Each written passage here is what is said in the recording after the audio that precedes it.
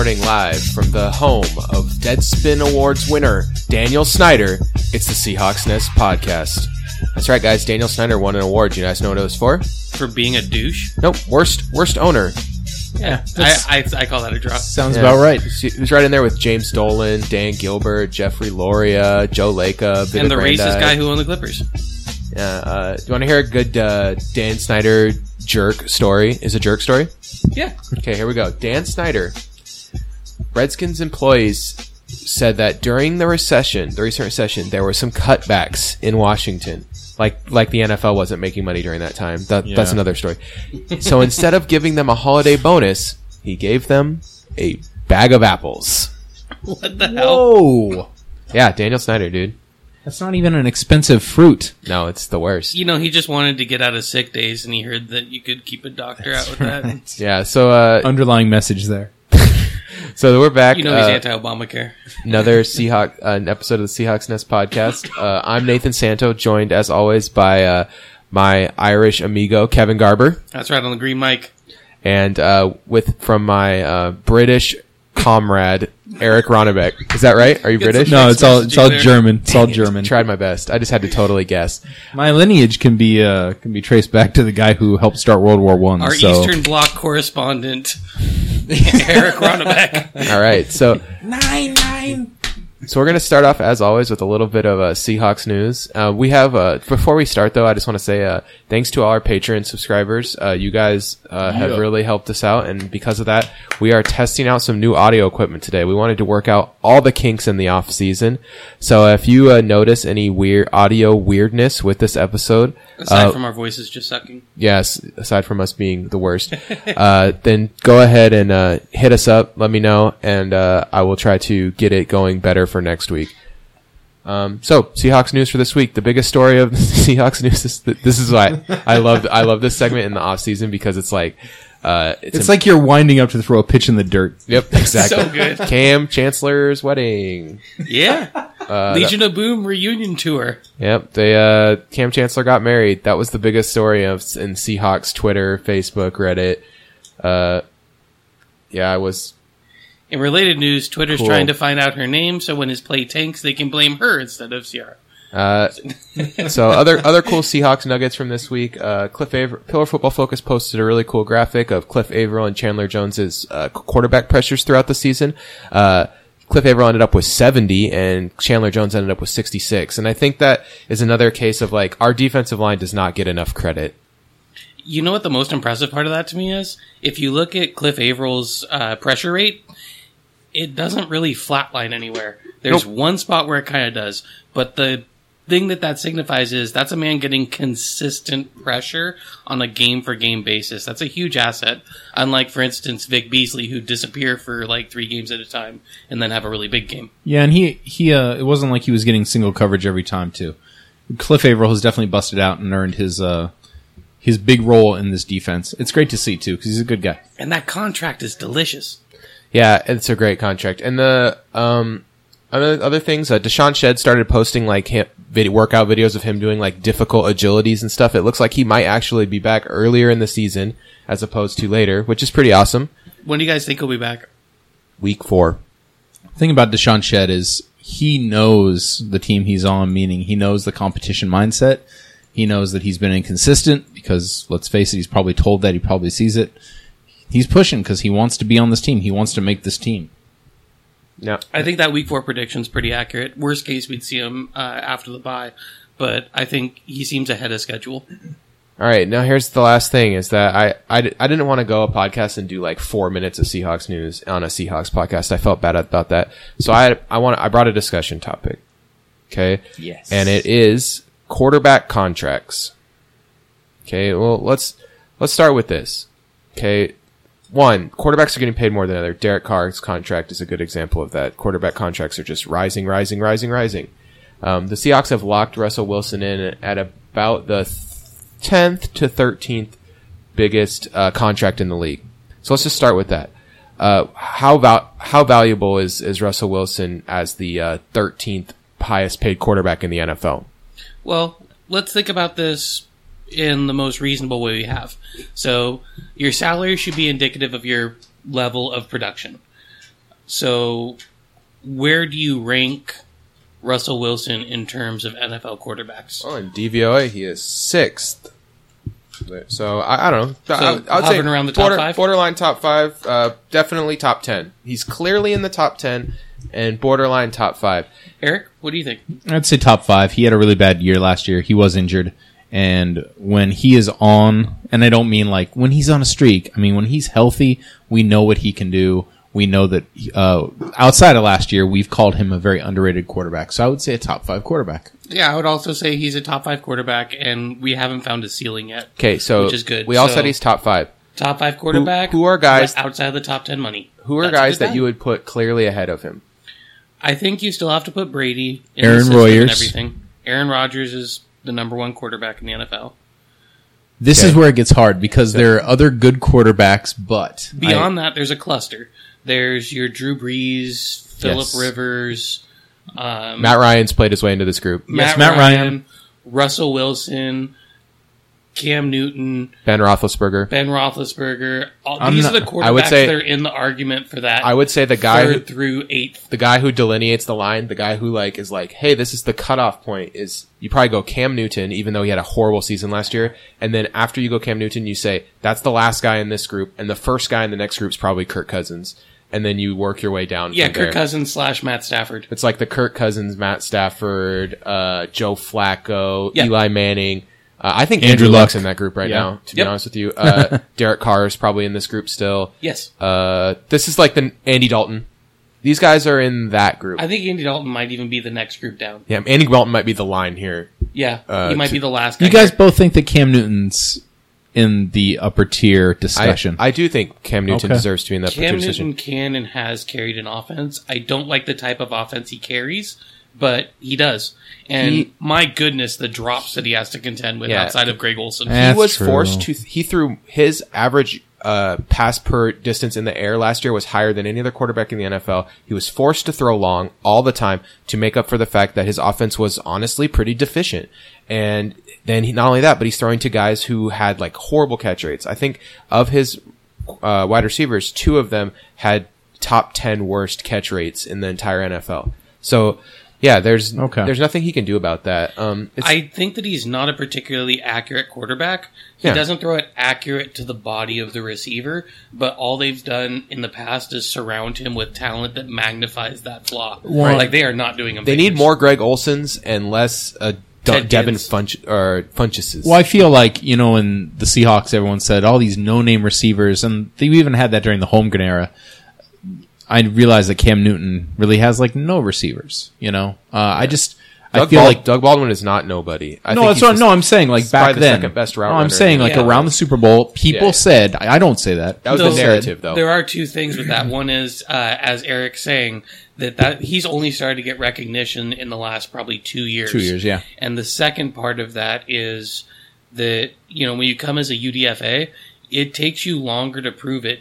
You don't have that draft pedigree, which is so important for hot takes and name recognition in the NFL. And also like Holmgren's receivers, Daryl Well, Jackson. D-Jack got some credit, but also he was a very flawed receiver. Bob Talk Ingram. about drop prone. It took forever for him to get. I mean, Yeah. he was the same receiver with the Chicago Bears, and he didn't get a lot of recognition. So But just the thing to remember with that is, unless you're Antonio Brown, being an extremely efficient, precise route runner who makes great choices all the time doesn't get you as much credit.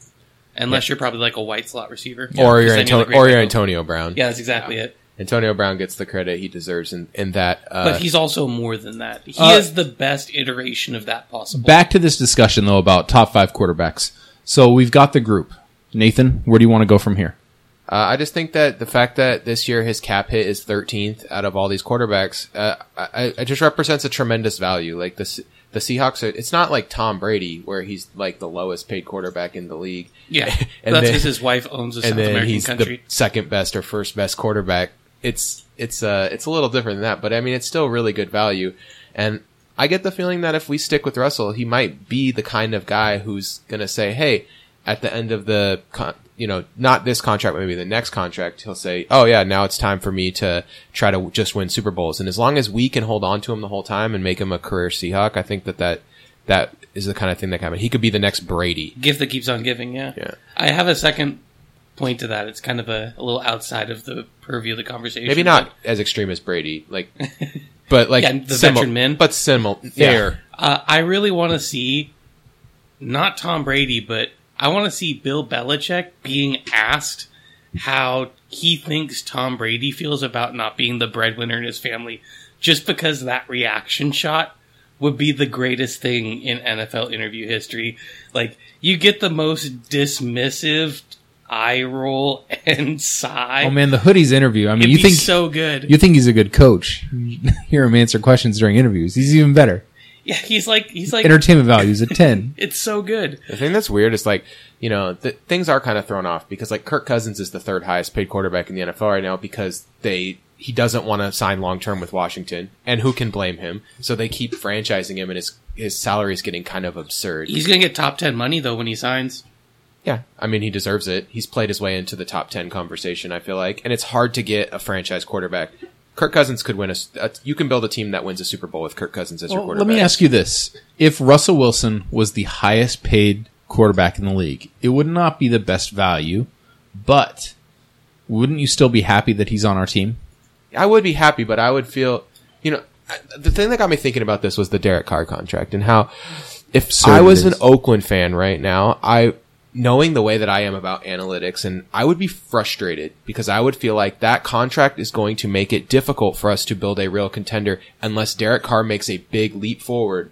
And maybe if I was an Oakland fan, maybe I'd just be drinking the Derek Carr Kool-Aid and I think he was the best. I don't know. But because I think he's like above average, but not elite he's borderline quarterback. top 10. Yeah, he's like he's good, but not great. That I would be mad that we're paying him elite money to probably not put up elite stats, and it's going to be very challenging to build a true contender around that. It's going to hurt their cap when they go to Vegas. Yeah.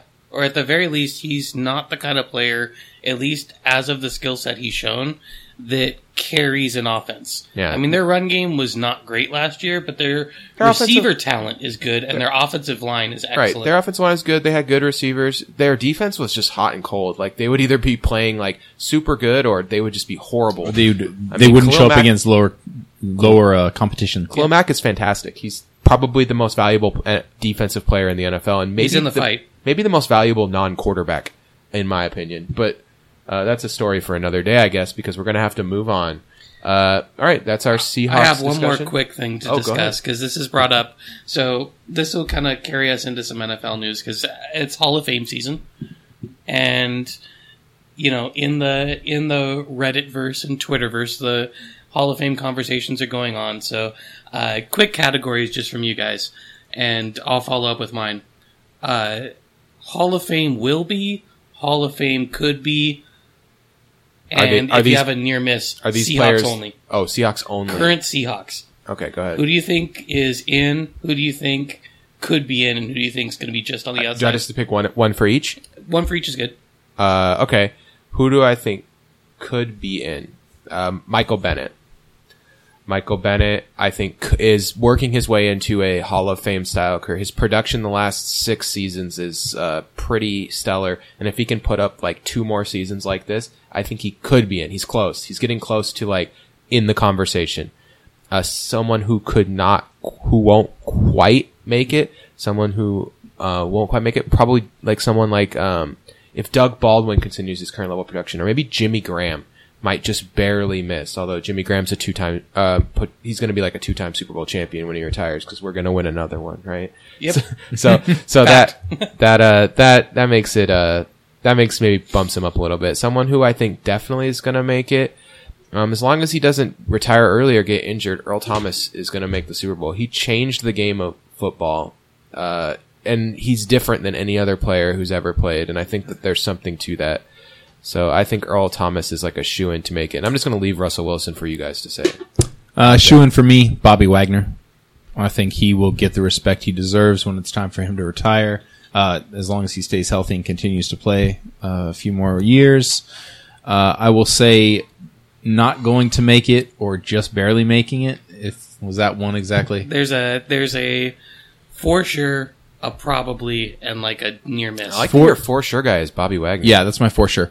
I love that optimism. He's my could make it guy. So I hope you're right. I just feel I love it. that player. I really feel it. The If probably he keeps up his current level of production, I mean, he's going to It's be an insane all-time production. great middle linebacker. Yeah. The thing that sucks is he's overshadowed by one guy in his era who is Yep. like, honestly, a little bit better. Like I love Bobby, but Luke Kuechly is a real game changer. I just want to point out to everyone listening, depending on the week, Nathan will say Luke Kuechly is better than Bobby Wagner. Because I think last week or the week before, he was like, I don't know. Honestly, sometimes Bobby Wagner's better. Last year, Luke Kuechly wasn't better, but he No. was hurt, so Yeah. I feel bad saying I just think you know what? I think it's adorable, man, and I love it. Also, the talent he's playing with. Is I know that when it comes down to stats, that's what they look at. They look at the team, and I think Bobby Wagner will get so that's your will be. Will be. Who's your likely to be? the likely to be this outside the box thought, maybe like Bobby Wagner, Richard Sherman. Yeah, I like that. Because It's a Richard borderline. Sherman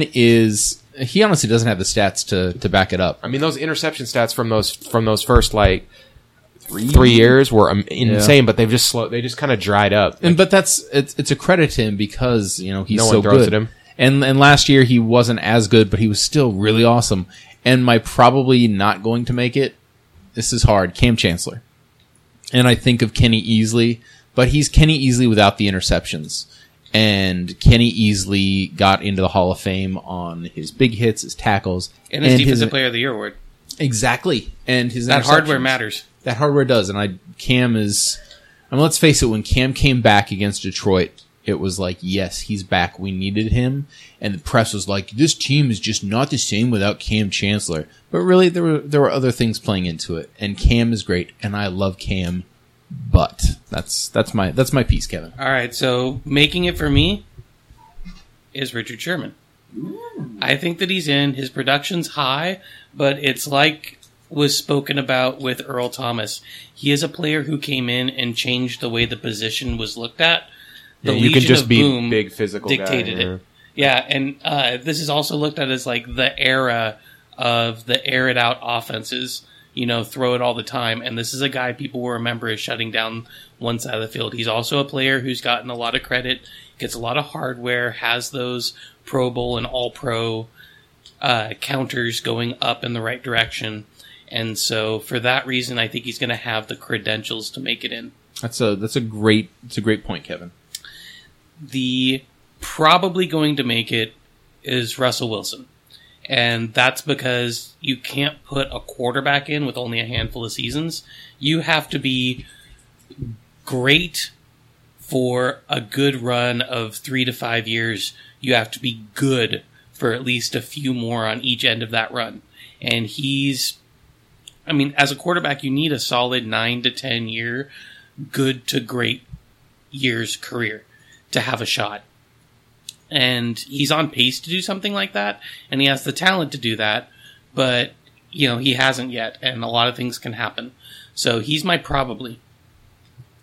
My near miss.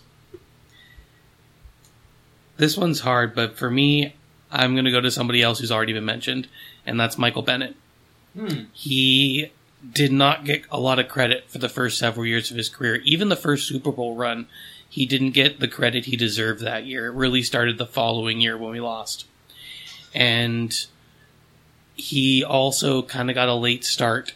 The Tampa Bay years were a little bit of a waste.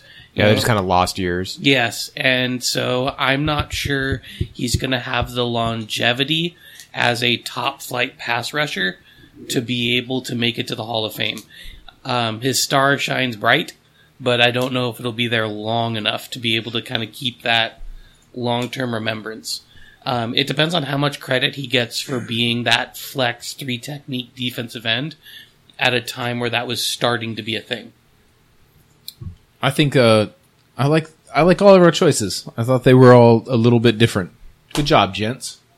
All right. So that is as they say that NFL news. I don't think that there was anything really that interesting that happened this week in the world of NFL. Megatron trashed Detroit. He That said was the only thing. Yeah, it was like I did not hear Yeah, he this. said I retired, but because I couldn't figure out a way to get out of my contract, and I didn't think we were going to be able to win. Yep. And Barry Sanders is Like, oh wow, you did it too, huh? All right. So that's that. So let's go ahead and go. We're going to head right into our NFC East preview. We continue our series of previews of all the conferences around the NFL. And we'll start, last week we covered the AFC East. Do you guys have any adjustments or updates to your AFC East picks, or do you just kind of feel similar to where Jets you're are at still last in the NFL, right? week? Barely. Nope, no changes. All right. So that's good. This might happen though, where like someone makes a big move, or there's a last second like couple signings, or someone gets hurt, and we might have to do some revisions. So I'm going to give you have guys to wait until the preseason starts to really know what opportunities. adjustments you're making. So here we go. NFC East. We'll start off with the Dallas Cowboys. Dallas Cowboys went 13-3 last year. Their key additions are Stephen Paea, interior defensive lineman, and they're going to start Nolan Carroll at cornerback. That's someone they added. They lost Barry Church, Morris Claiborne, J.J. Wilcox, Ronald Leary, Brandon Carr, and all their backup running backs except for McFadden and Morris. But they had like kind of a 5 to 6 deep running back rotation, and then they lost the end guys off of that. Their over-under in Vegas is 9.5. If you want to bet over, though, you're going to have to give some vig. It's minus 150 for the over. How do you guys feel about the Dallas Cowboys? I'm betting that over. You're betting the over. All right. You know, the Dallas Cowboys, they lost a little O-line depth when they lost Leary, and that's something to consider because they've had really strong injury luck when it comes to the offensive line. Right. It's not a deep line. It's just their first 5 guys are incredible. And it was a deeper line, but the last couple years there's been some attrition. This is going to happen because they had to pay guys. You know, they had to pay their left tackle and everything. You got to pay Tyron Smith. You got to pay Zach. Then now they're going to pay Zach Martin, and then they're going to have to pay Lyle Collins. Like, it's going to happen. And Zach Martin's number keeps going up as these interior offensive linemen are getting paid. They got Taco Charlton, who's a much-needed possible pass rush threat. And I like Ryan Switzer. If you think about it, what's his name? Their interior, Beasley. Yeah. Beasley was one of the best wide receivers last year for Cole Beasley. Cole Beasley was one of the best wide receivers last year for Dak Prescott. He kind of became his security blanket. Yeah. Ryan Switzer is another Cole Beasley. I think he'd be a great addition for 4 wide receiver sets. And so I think that's a really good fit. But my big question is their defensive backs. They still don't have a great pass rush.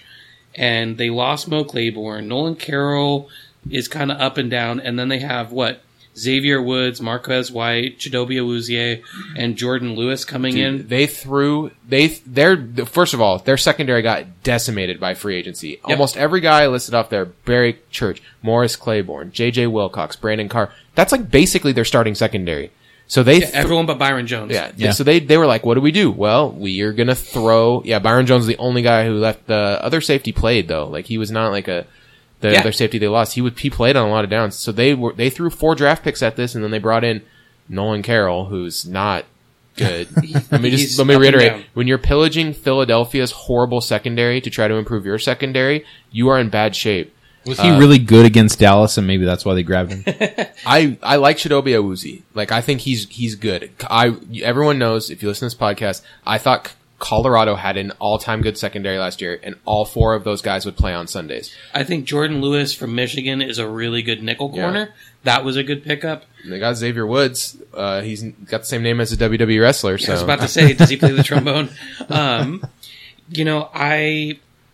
I think they're going to have a really middling defense and a pretty good offense. I think they're going to do really well unless they get injured. But something I want to state as a blanket statement, records across the NFC East are going to be down compared to last year, because last year they had the 2 North divisions. This year they have the 2 West divisions. And the AFC West is a murderer's row. That's going to be rough for all of these NFC East teams. They have to play the Chargers, the Chiefs, the Broncos, the Raiders, and the Seahawks. Yeah. That is 5 really challenging games. I agree with you. I just love that you left out the other 3 teams in the NFC West. Those are all coin tosses. Yeah, it's or the Cardinals game. I mean, the Cardinals, depending on whether or not their quarterback's head falls off. Yeah. Let me take a second to talk about Dak Prescott. Dak Prescott, a lot of people are going to give him crap because they're going to say he fell into the perfect situation for a rookie quarterback. we've had recently we've had 4 of the most productive, strong rookie seasons for quarterbacks ever. Russell Wilson, Dak Prescott, Cam Newton, Robert Griffin III. These were 4 of the all-time great rookie seasons. And I would say Dak Prescott's is right in there with the mix with any of them. And the most impressive thing to me is of those 4 quarterbacks, he had more air yards than any of them. He was not just dinking and dunking it down the field and working it down little by little. And yes, he plays behind an awesome offensive line. You can't just throw a garbage back there and expect it to work. If you want an example of this, look at what happened to Dallas last year when Tony Romo was hurt. They were horrible. Dak Prescott was very good last year. And Matt Castle couldn't do it, and that was a better line. I mean, they didn't have Zeke Elliott, but still. But they still had Darren McFadden playing pretty good. Darren McFadden put up numbers last year. 2 years ago. Sorry. So my point is, the Cowboys, they got a lot out of Dak Prescott, and Dak Prescott was very good. Now, I know, last year during the playoffs, I was bet against Dak Prescott in the first game, because rookie quarterbacks just never do good in the playoffs. It's just kind of the way it is. There's exceptions, but they're few and far between. It's hard when the pressure's on and then the defense has extra time to study for you and they're extra pumped up. If you're a rookie quarterback, it's tough sledding. And he still played pretty good in that game. It's not like he blew it single-handedly. Right. It was a team effort. I just think Dak Prescott has a really bright future. If there are very few quarterbacks, I would say I'd like to have basically as much as Russell Wilson, and he's one of them. He's one of those guys where if he was our quarterback instead, I'd be really happy. He's very good. He has a super bright future. He will be in the top 10 by the end of the season. And maybe even working his way up to that elite tier, that top 5. So I'm a big Dak Prescott fan.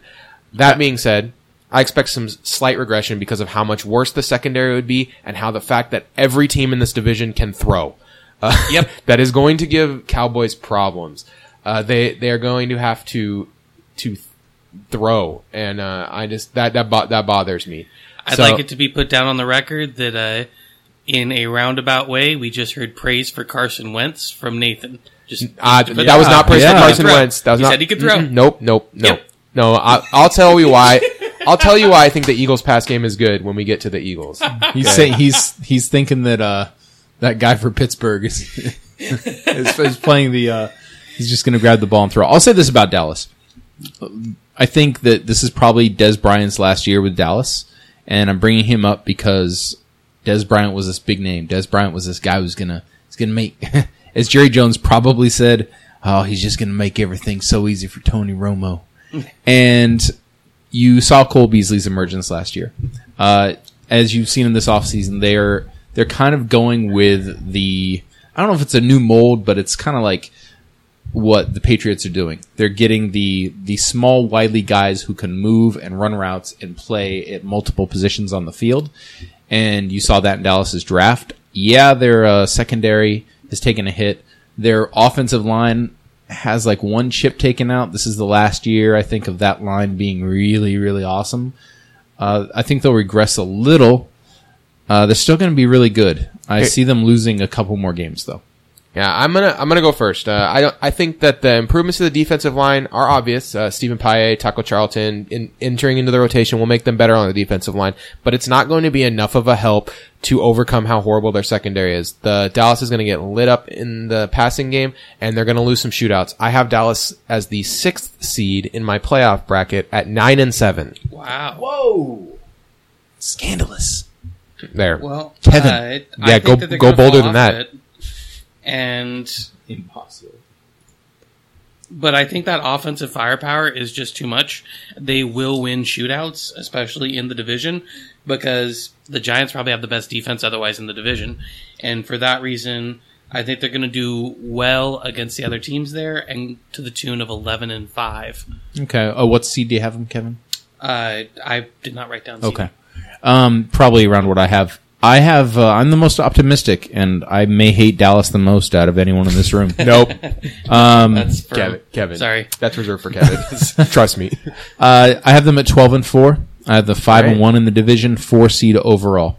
All right. Let's head over then. Next, alphabetically, we have the New York Football Giants. The New York Giants went 11-5 last year. They have lost, Marshall Newhouse and Leon Hall, but I wouldn't call those mostly Marshall Bobby Newhouse. Rainey and Rashad Jennings. Like most of these aren't really losses. They brought in Brandon Marshall and a bunch of like mediocre running backs and depth players. They basically didn't really add or drop anyone except for they got Brandon Marshall and they lost probably their second or third best offensive lineman. Their over-under is 9. They're minus 105, so it's basically even money to go either over or under with the Giants. They drafted Evan Ingram at tight end and Dalvin Tomlinson at right defensive tackle as their key draft picks. Eric, how do you feel about the New York Football Giants? So, those of you listening, what we like to do is we go to the site and it gives us a week-by-week schedule. And then you get to pick every game. And Every single game. So when we give you a record, it's a real record. It's not like when you go to ESPN.com and they're like, oh, this team will go 8-8, and then like you add up the wins and losses at the end and you're like, wait, this is not possible. Yeah. For us, these are possible records. We have an answer for every game, and going through this for the Giants. So what we do is we pick every game, and then we'll sit here together. We'll do this in a room. We'll kind of be like, "Oh, look at Week 8. What do you think about the Monday Night matchup? Oh, that's kind of funny. Yeah, I don't know if Atlanta can pull this out." But at the end, it's like, okay, now I got to go back and fix the record because I feel like blank team should have more wins. Or how the hell do the Eagles have 9 wins? That can't be Jacksonville's right. 9-7. Yeah, this is isn't- terrible. This isn't right. Yeah, it's like Kevin Pick at, too many upsets. Kevin at the end of his this year. He's like, I have Jacksonville at 0-16. I got to do something. That's a real thing. So I literally just read all of their defensive players. It was like, nah, this ain't good. they're not going 0-16. They have Calais Campbell. Like it's not happening. But so for the New York Giants, I tried really hard to find more wins for them, and it just didn't work. I do not like this team. I feel like it's not a feel. I know I watched a lot of their games on TV last year. Thanks, random NFL scheduling on my television. Eli Manning is decent at times. He's really bad at other times. That's not a secret. We all know that about Eli Manning. Their running backs. I love Ron Dane. I don't think he plays in the NFL anymore, but that's like the last Giants running back I can name. You're not a big Orleans Darkwa fan? What about Yeah. Paul Perkins, Shane Orleans- Vereen, Chandron? Brandon Jacobs. Hey, Ben Vereen and Zubali Zoo, one of my favorite childhood memories. They got Chandron now. Yeah, they got Chandron. Chandron's going to save him. The true sign of running back desperation when you have Chandron. Speaking of desperation, I feel like Brandon Marshall. I feel like that was a very uninspired pick. I feel Brandon Marshall wanted to stay in the city of New York, and so he went to the Giants. And he took a pay cut to do it. And I feel like Brandon Marshall was kind of like, oh, it would be kind of cool to see him on the Seahawks. But Do you think Geno Smith did the same thing? Because Geno Smith's on the Giants now. They're just really good friends. Yeah, Brandon Marshall was his roommate, and he didn't want to lose that security. Geno Smith just shrugged and was like, okay, that sounds good. I just don't see a lot for this team going forward. They have, like you said, Kevin, the best defense in the division. I just don't see it being a gangbusters defense, though. And I don't like this team. And we'll talk about their record later, but I'm very low on them. I am the opposite of you. I think the Giants are actually pretty good. It's a mirage, Nathan. They have 2 really good pass rushers, Olivier Vernon and Jason Pierre-Paul. They did something last year that I made fun of, and I will admit I was wrong. They just threw money at their problem, which was they had no cornerbacks, and it actually kind of worked. Like Janoris Jenkins, Dominic Rodgers-Cromartie, and Eli Apple turned out to be a pretty decent cornerback grouping. And then you take their wide receivers that are already good. You already have Sterling Shepard and the best wide receiver in the league, Odell Beckham Jr. Probably in a vacuum. If you could put him on any team, he would just work, right? And you add Brandon Marshall on the other side. He's going to have a lot of room to work across from Odell Beckham. Either that or Odell Beckham's going to have more room to work. Either way, not good for opposing defenses. I really like this team. I think that they're a solid they're solid for the playoffs and maybe even frisky further than that. I'm a fan of the New York Giants and Ben McAdoo. Kevin? All right, so they picked up John Jerry to strengthen up the offensive line, but that's still a big weak point. You mentioned most of the really good signings. Picking up Harrison, Olivier Vernon, Janoris Jenkins. They picked up Collins, Landon Collins as a safety 2 years ago in the draft. Yep. Eli Apple last year. They did a big remake. Their defense is hovering around a top 10 defense. Yeah, I think the defense is actually kind of impressive. Now, When on paper, at least. here you have Eli Manning, who is a functional quarterback, and you've surrounded him with some real weapons. Brandon Marshall, though uninspired, offers a really quality player across from Odell Beckham.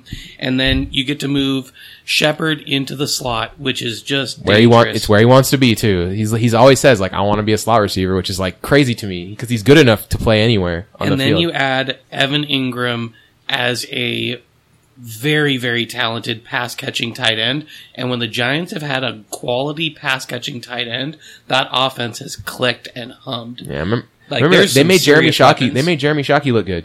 Like that takes some doing. I mean, they made Kevin Boss look like A decent Kevin player. Boss is the player. guy. Yeah, I was trying to think who was their tight end that was decent a couple years ago. This is where Martellus Bennett separated himself from the pack.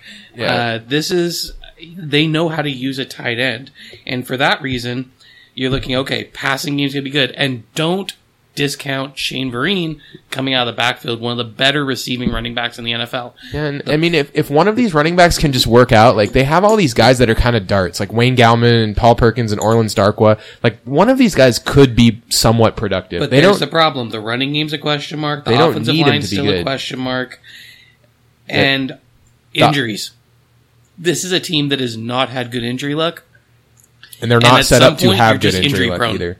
Yeah, they're still a little thin. Dalvin Tomlinson helps with that depth along the line, but you lose Vernon or you lose JPP, you've lost your pass rush. All right, here's this week's challenge. You guys ready? This is a challenge. Name the only kicker the New York Giants are carrying on their roster. Oh God, they lost Robbie Gould. Yes, they did. And they got rid of Josh Brown. Yep. Is Jeff Fiegel still alive? They are carrying Southern Oregon legend Aldrich Rosas.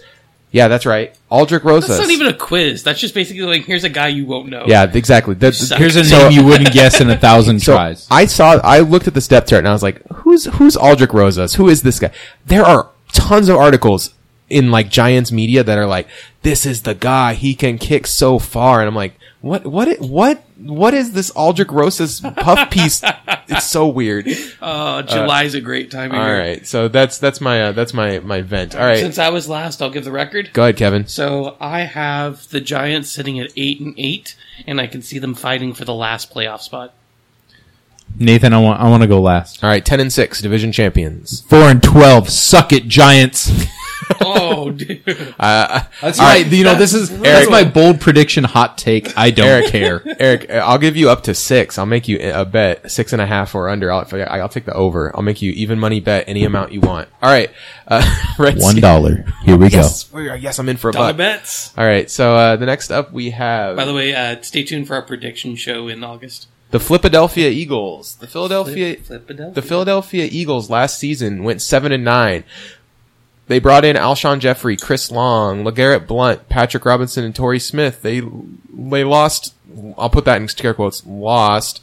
Leotis McKelvin, Brian Barman, Chase Daniel. These are actually losses. Stephen Tulloch and Connor Barwin.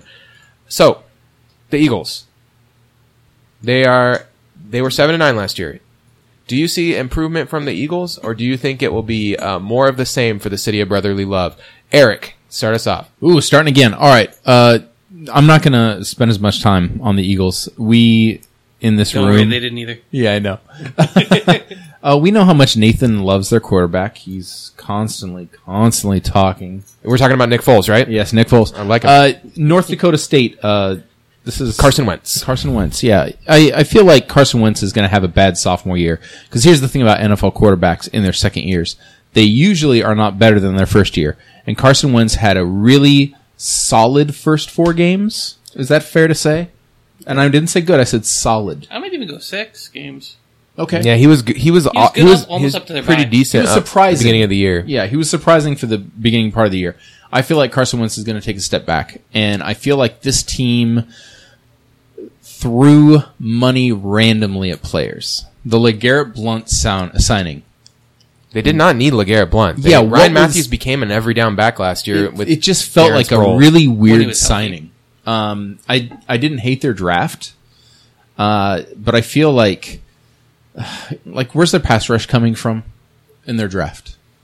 Kevin, this is for you, Kevin. I'm sorry. It's Barnett from Tennessee. Yeah, and I feel And like he's a quality pass rusher. yeah, I feel like But losing Connor Barwin and picking him up is not a good net change. Exactly. That's like that's a net even. At best. Connor Barwin was kind He's of a rookie. Rookie pass rushers always struggle to adjust, right? Yeah, and Connor Barwin would run other teams totally amok. I just feel like this team is going to be better than the Giants, but that's about it. I like a lot of the players that they picked up. Alshon Jeffrey and Torrey Smith, the pair with Jordan Matthews, who's a possession receiver, that makes for a really fearsome pass-catching team, especially when you throw in like Darren Sproles. And honestly, Ryan Matthews is a pretty decent pass-catching running back, and you have Zach Ertz. Oops. Sorry, people's ears. You also look at their defense. They picked up Timmy Jernigan, who was a good 3 technique. Sidney Jones, who's injured, and Rasul Douglas were 2 draft picks at corner, both kind of long, athletic cornerbacks. There's a lot to like about what they picked up, but the more you analyze it, the weirder it looks. Because Alshon Jeffrey, constantly injured. Zach Ertz, lots of time injured. You see what I meant? Like they just kind of threw things? I hate their defense. Timmy Jernigan, 3 technique.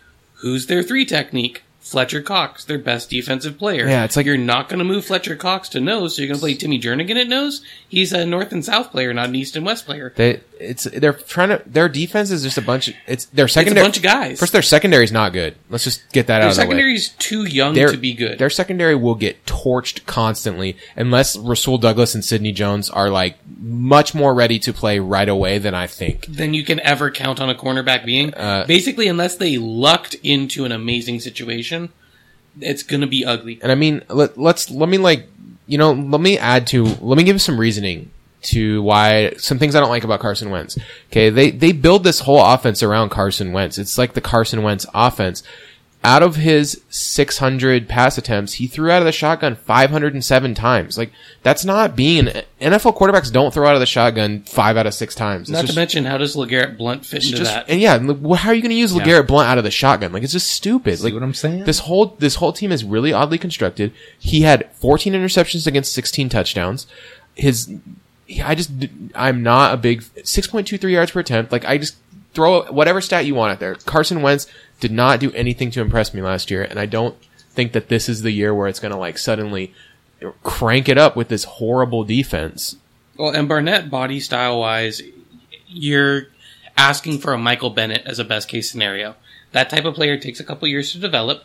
I mean, Frank Clark came along fast, but he still took until his second year to really be an impactful pass rusher. Their signings, they picked up dudes, and the dudes kind of fit some things. But I really don't feel like they looked hard at what their team had before they decided what they're going to acquire. If all these wide receivers are on the field at the same time, and that's a big if, this team will be able to throw. Yep. Because Torrey Smith is a really good route runner, and he drew more when he's healthy, he draws more pass interference penalties than anyone else in the league, which is like an underrated stat you can look at on Football Outsiders. And if you can stretch the field and pull people away from Jordan Matthews, he's a dangerous, big catch radius. That's where I was going. Receiver. Jordan Matthews is going to get to play in the slot all the time, which is like really good. Jordan Matthews is a special player when he's in the slot. Until Alshon Jeffrey gets hurt, and then blow it all to hell, because it's going to be crazy after that. They don't have an offensive lineman other than Jason Peters I can point to and go, that's the guy, he's real good. Lane Johnson's okay, but I don't love any of these interior linemen. I don't like the Eagles this year. Maybe it's just I'm clouded by my hate of Carson Wentz, but I'm going to pick the Eagles for under 8. Their over and under was 8 minus 125. I'm going to go them a solid 6-10. I also have them at 6-10.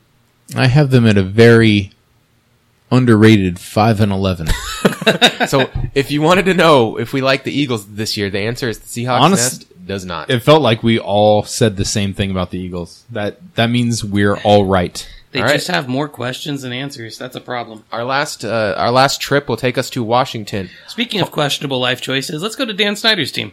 Yeah, well, home of Jay Gruden's coaching prowess. Their key players in and out for the Redskins, they brought in DJ Swearinger and Terrell Pryor and Trey McClain, Zach Brown, Stacey McGee. They lost Pierre Garçon, Deshaun Jackson. I'm just going to say the players that are actually good. Ricky Jean-Francois and Colin Jenkins. So Washington was 8-7-1 last year. Their over-under for this year is 7.5. But if you want over, you're going to have to give a little. It's minus 125 as over has become a slight Vegas favorite. Kevin, what do you think about the Washington football team? I think it can't be underestimated the fact that they lost both Deshaun Jackson and Pierre Garçon. Those are two quality receivers with good chemistry and good chemistry with their quarterback. Yeah. But that being said, when you have a really strong offensive line and a top 10 caliber quarterback, it makes it easier to break in other things. I do think that this is a team, too, that has potential to line up with 2 tight ends on like almost every play and make they wide have receiver. 4 good tight ends. Because they have Reed, Paulson, Vernon Davis. Well, it's Reed, Paul, Davis, and they drafted Jeremy Sprinkle. They're probably not going to cut him. No. Yeah, they He's have another big body. They're going to keep 4 tight ends, which makes me think Jay Gruden is going to come in here and say, "Yeah, we're going to go 4 tight ends a lot and see how that or 2 tight ends a lot and see how that works." They also picked up Samaje Perine, so now you're looking at Fat Rob Kelly, Thompson as like a third down receiving back, and Samaje Perine is another kind of bigger bruiser back, which makes a ton of sense behind the type of offensive line they've constructed. Right. Their run game should be better, and it should be interesting to watch. Yeah, the offense seems functional. When I look at the roster on paper, I say if this team's going to line up in 2 tight ends, they're going to throw short passes, they're going to play smart football, they're going to take care of the ball, they'll run a lot. Like this is a team that I can understand what they're trying to do on offense. Are you ready for more optimism? Yeah. So they picked up Jonathan Allen, who fell into their laps in the draft. Yeah, that was such a good pick. And Ryan Anderson, too. And Ryan Anderson, who's a pass rush specialist, so it's not all on Kerrigan anymore. So losing Ricky Jean-Francois doesn't really matter a lot for them. Yeah. Their pass rush increased a bunch. They got lucky in the draft because their 2 biggest losses was their defense on their defense. They lost a defensive end and a pass rusher that were important to what they would do on defense, and they pretty much got like for like replacements out of the draft. Yep. And here's where it all falls apart. Their defensive backs are not good. It's Josh Norman. It's Josh Norman and dudes. I like DJ Swearinger. DJ Swearinger's is the worst piece on a really good defensive back unit. And I mean, there's a chance Like, D'Angelo he's solid. Halls has something left in the tank. At safety, so you're running a 3 safety set at that point, right?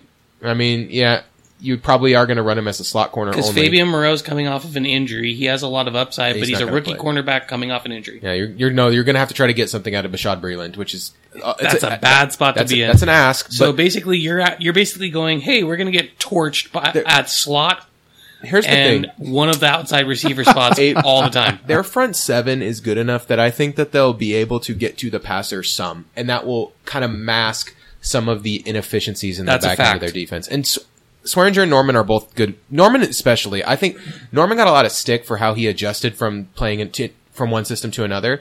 People gave Josh Norman a lot of crap. I think Josh Norman has kind of acquitted himself pretty well. Josh Norman at the end of last season was playing very good football, and He's a very good player I have a lot of who's- respect for Josh Norman. Josh Norman's part of the solution, not part of the problem. And he's in a system that just doesn't fit him, and I feel like But he's made the adjustments. he's made the adjustments, and that's good for him. Maybe he's not a 10 out of 10 like he was in Carolina, but he's a solid 9, now. If you cater to your investment, Washington, I think you'll be better. I feel like one thing we didn't say after we talked about this with the Cowboys, but we didn't really say it with any other team, and that's the schedule this year for the NFC East is tougher. That's all these teams, and I feel like Washington lost some. I feel like they gained more on defense. I feel like their replacements are up to the challenge. Having said that, Drawing the NFC, you're right, Eric. Yeah. Drawing the AFC West and the NFC and the in AFC the NFC West, yeah. and the Seahawks is that's a rough go though. Like that's five games where you have to battle. Like I feel like this team got better, but I don't think it's going to matter because of the schedule. Because we'll get to this in 3 weeks, but the AFC West is probably the best division in football this year. Fact. That 4 solid division's teams. there are 4 teams that they're all contenders. If any one of them made the playoffs, you wouldn't be going, And I think you'll be surprised, that team didn't make the playoffs. I thought they were a shoo-in to make it, and that could be either team. yeah, they're going to beat each other up. If we're okay with this, I'm going to go into my record for the Washington Do it, football Dad. team.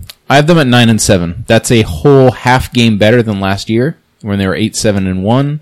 I think that they are slightly better. They don't tie, even though ties are hilarious, and the harder schedule makes up for that.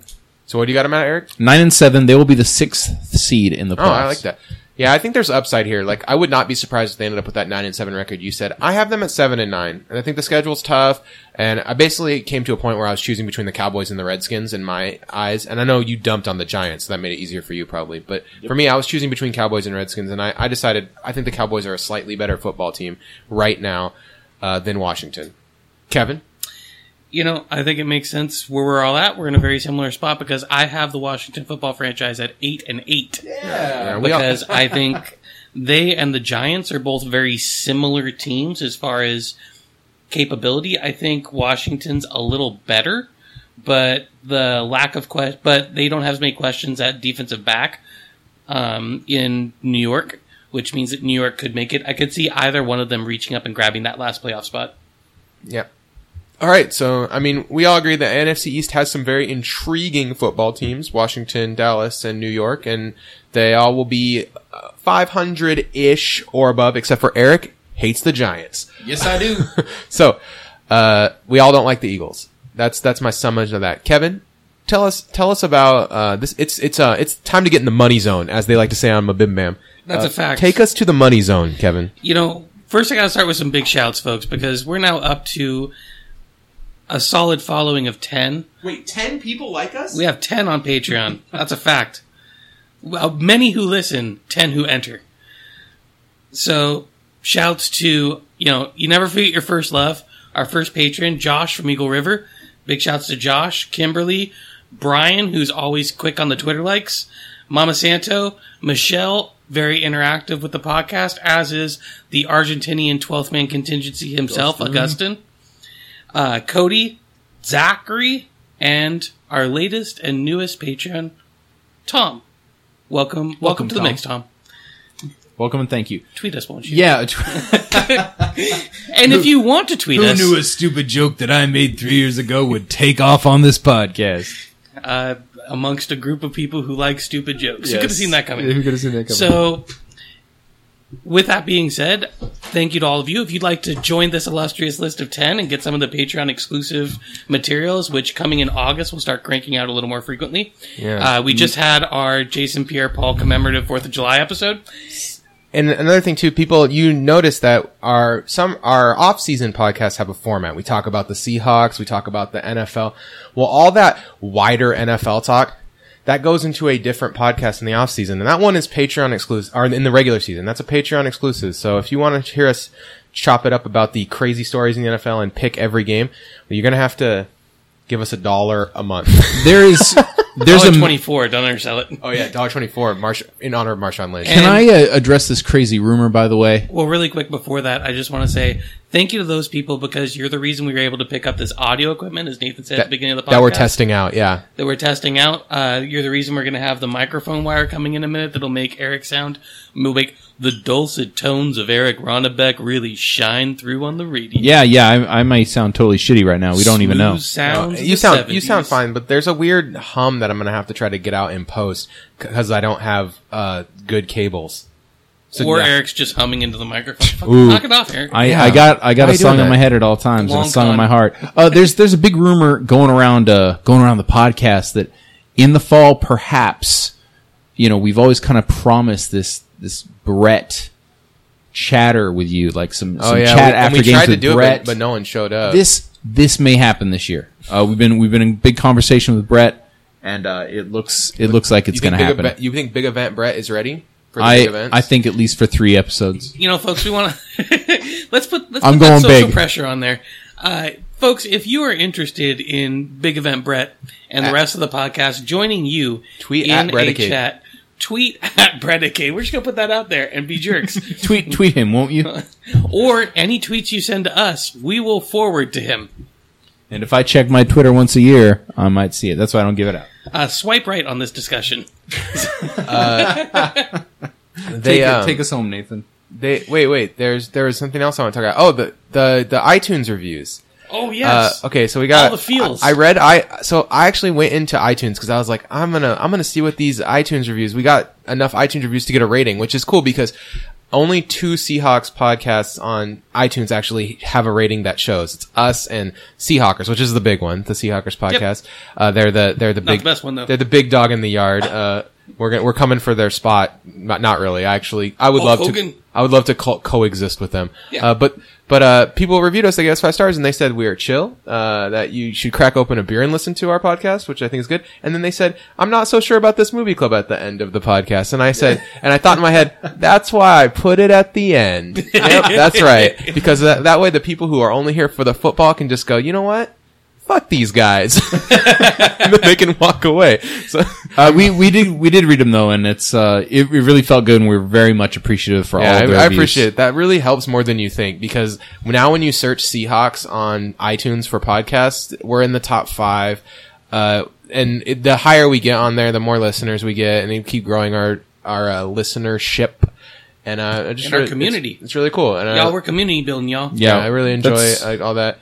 I like when I have to mail out stickers and stuff. That's fun for me, because I get to try to mail something to Argentina or Australia or something. So you can get postmarked to the moon. all right. So with speaking that in mind, speaking of movie club, Tweet us.